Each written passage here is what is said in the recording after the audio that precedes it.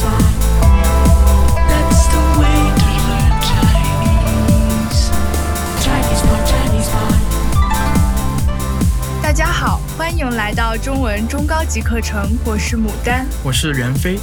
哎呀，最近的夏天太热了，你下班之后有什么消遣呀？我会去电影院看看电影，顺便蹭蹭空调。蹭蹭空调，好主意。最近有看到什么好看的电影吗？迪士尼最近在上映《阿拉丁》，听说特效做得特别好呢。哦，你看的是 3D 版本吗？是啊，但是你要记得戴上自己的 3D 眼镜哦。好嘞。所以我们今天的课程呢，就是和 3D 眼镜以及我们去电影院的时候一些消费习惯有关的。说起电影院的消费呢，其实我每次去电影院都会偷偷在包里塞2瓶水，因为你知道电影院的水卖的特别的贵。哎，是的，我上次去电影院大概花了100块钱，只买了2瓶水。对啊，有的影院里甚至上厕所用的纸都还要自己花钱呢。那么夸张？不过我倒是听说现在越来越多的电影院已经不提供 3D 眼镜了。这也引起了很多影迷的不满呢。不过我觉得电影院这么做或许也有他们自己的道理呢。那么就让我们来听听今天的对话吧。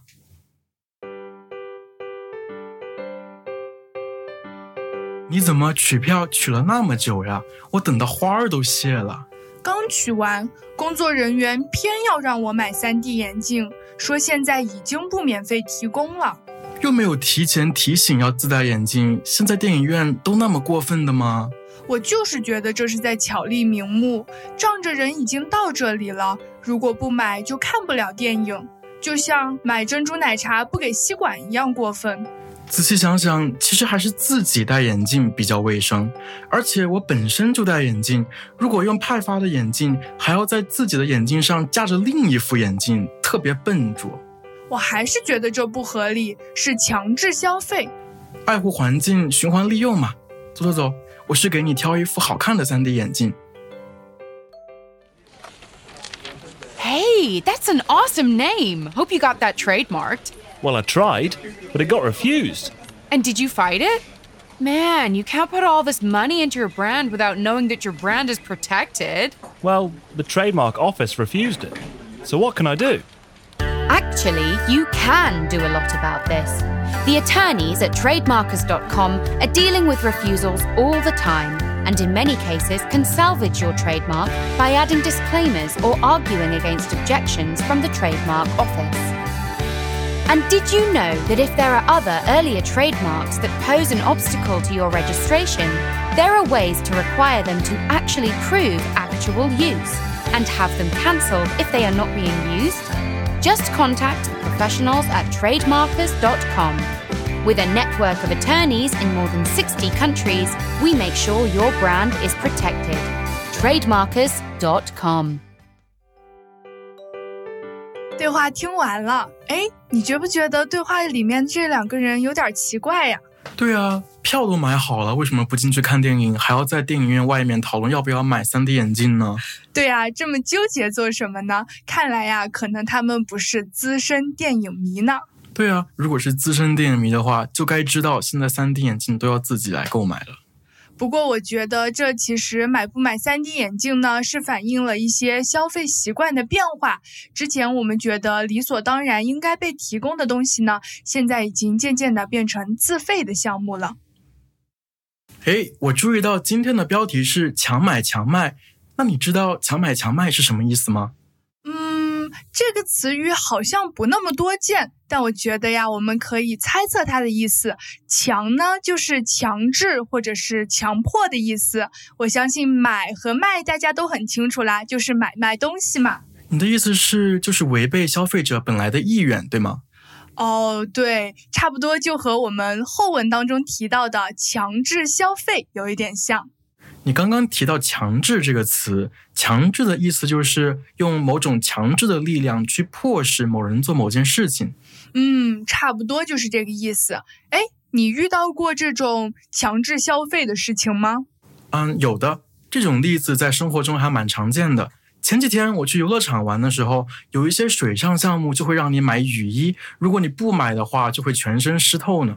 对，变成一只落汤鸡，特别的可怜。而且呀，一般游乐场卖的雨衣都是外面卖的好几倍的价格呢。所以这就是一种强制消费的例子吧。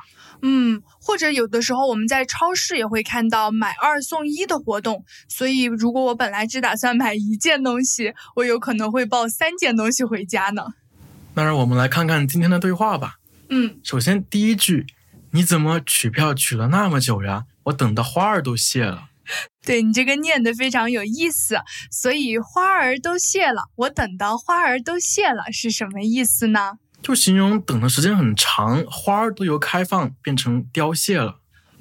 对，因为他前面说到取票取了很久，所以这个人啊，他等的花儿都谢了。诶，你听过那首歌吗？听过，是张学友的哈。对，非常的有名，同学们要是感兴趣也可以去听一下。然后我们再看第二句。第二句呢，实际上就是解释了为什么买票买了那么长时间。对，因为他提到工作人员偏要让我买3D 眼镜，这里用到了一个词叫做偏要。那偏要是什么意思呢？所以这个偏的意思呢比较的多，但是在偏要这个词语里面呢，就表示说坚决或者是执意，就是一定要让他做某件事情。那我来想想偏要可以怎么造句呢？比如我妈妈偏要我10点之前上床睡觉。那真是太过分了，确实是该用偏要呢，就显得好像很执着，对吧？对，然后呢，他后面就说到为什么一定要买3D 眼镜，是因为啊，现在的电影院已经不免费提供了。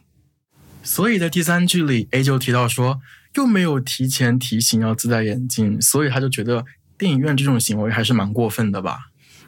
对，这里就涉及到了我们之前讨论过的现象，现在越来越多的电影院已经不再免费的给消费者3D 眼镜了。而且呀，现在随着互联网的发展，大家都倾向于在网上订票，然后呢，到现场就可以直接进电影院了。但是你想想这样的情景，当你进到电影院的时候，你才发现自己并没有被提供3D 眼镜，那么现在你是不是只有自己买了？对，所以他这里说没有提前提醒呢，一方面可能是因为大家在网上购票的时候没有注意到已经不提供3D 眼镜了，还有呢，也可能是因为这个新的规定才刚刚出台，所以呢，他还没有及时的在网上更新。所以这个等了很久的人就觉得电影院的做法很过分。所以你说的过分是什么意思呢？是超过了某种限度吗？但是其实不是哦，但是结合语境来看的话，在这里过分就指的是做的不对、不恰当的意思。做的不好，不应该这么做。对，然后呢，所以这个去取了票的人啊，他也同意这种说法。他说，我觉得这就是在巧立名目。这里看到有一个成语叫做巧立名目。那么巧立名目的意思就是变着法儿定出一些名目来达到某种不正当的目的，就是他不好意思明着做，但是他换了一种做法，让他表面上看起来很正当。所以这听起来是一个很严厉的指责了。不过大家可能不太清楚名目是什么东西。名目呀，就可能类似于一些条例或者是一些制度。比如说你去看3D 眼镜，你要单独为3D 眼镜买单，这个就可以被理解为是一个名目或者是你去一个公园玩耍，然后呢，你要单独为雨衣买单，这也是一个名目。我注意到这句话里还有一个非常有意思的词叫仗着，在这里的意思就是说，你看人都已经到这儿了，你能怎么办呢？你能因为没有眼镜就回去了吗？不会吧，你为了看电影还是得自己购买这副眼镜。对，所以仗着这个词呢，就是依凭依借的意思。我们还可以造个句，我说这个明星仗着自己名气大，粉丝多，就对记者非常的不礼貌。牡丹，你看看，在这个句子里，为了显示这种消费习惯的变化，他还用了买珍珠奶茶不给吸管这个例子呢。对，因为现在在中国真的珍珠奶茶各种茶类饮品非常的流行，但是呢，还有一个问题就是很多的吸管就造成了很大的环境污染，所以很多奶茶店现在都不给吸管了。但是你想如果没有吸管的话，怎么喝到奶茶里面的珍珠呢？所以啊，你还是得想方设法的搞到一根吸管。对，很有意思的事情就是我现在已经发现越来越多的便利店里面开始卖一些不锈钢的铁质的吸管了。有这些吸管呢，你还是可以自己就能喝到珍珠的。其实除了环保啊，对话里还提到了卫生这个话题。对，这里出现了一个转折。因为呢，你买了眼镜以后，这个眼镜就是属于你的个人物品，你可以带回家对它做一些清洁，这样呢，也就考虑到了很多人都关心的卫生问题了。对，因为如果是之前那种免费提供的眼镜的话呢，可能我拿到的眼镜是别人才刚刚用完的，所以呢，有可能上面沾了一些细菌，有一些不太卫生的东西，所以呢，如果能够自己戴眼镜，确实会比较的干净。Hi, my name is Lucy, and I wanted to tell you about some of the changes that we are making to our podcasts. So, in the past, we maintained one podcast in which we have been publishing all our episodes across all proficiency levels. But we listened to a lot of feedback, and you were telling us that it's not really beneficial for a beginner to have advanced level podcasts in the mix. And likewise, intermediate and advanced learners do not really benefit from beginner lessons.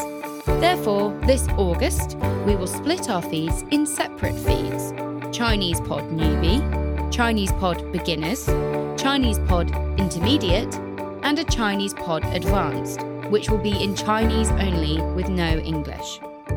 So, why am I telling you that?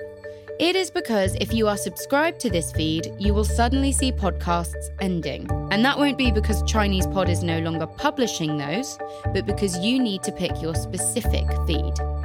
For any more information, or if you have any feedback on our podcasts, we welcome you to visit ChinesePod.com/podcasts.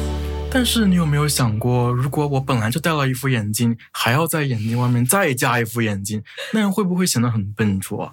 对，另外一个话题呢，就是我们现在有越来越多的眼镜一族，而一般我们公共派发的眼镜呢，都是一个普通的眼镜，所以呢，就要在眼镜外面再加一副眼镜，真的是非常的不方便呢。我上次去看电影的时候就是这样的，就是因为我在外面又加了一个眼镜，所以整场电影我都在不停的扶我的眼镜，怕它掉下去。对，不然它就会滑下去，也确实很麻烦。但如果你自己买一副自己的 3D 眼镜呢，你就可以选择夹片，夹在自己的眼镜上，就不会有这样的担心啦。那么刚刚我也提到了笨拙这个词，笨拙就是我戴着2副眼镜呢，不是很灵活。对，就显得比较的笨。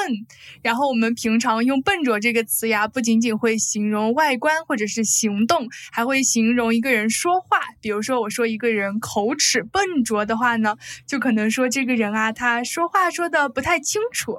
而且呀，戴2副眼镜看电影不仅仅是看起来笨拙的问题，很多时候还会引起不方便呢。比如一些恐怖的时候，你的身体会不由自主的缩一下，那么这个时候如果你的眼镜滑掉了，你还要操心去捡呢。对，你要是刚好又下去捡你的眼镜，电影院里那么的漆黑，说不定还会影响到别人的观影感受呢。那真的是太不好了。对。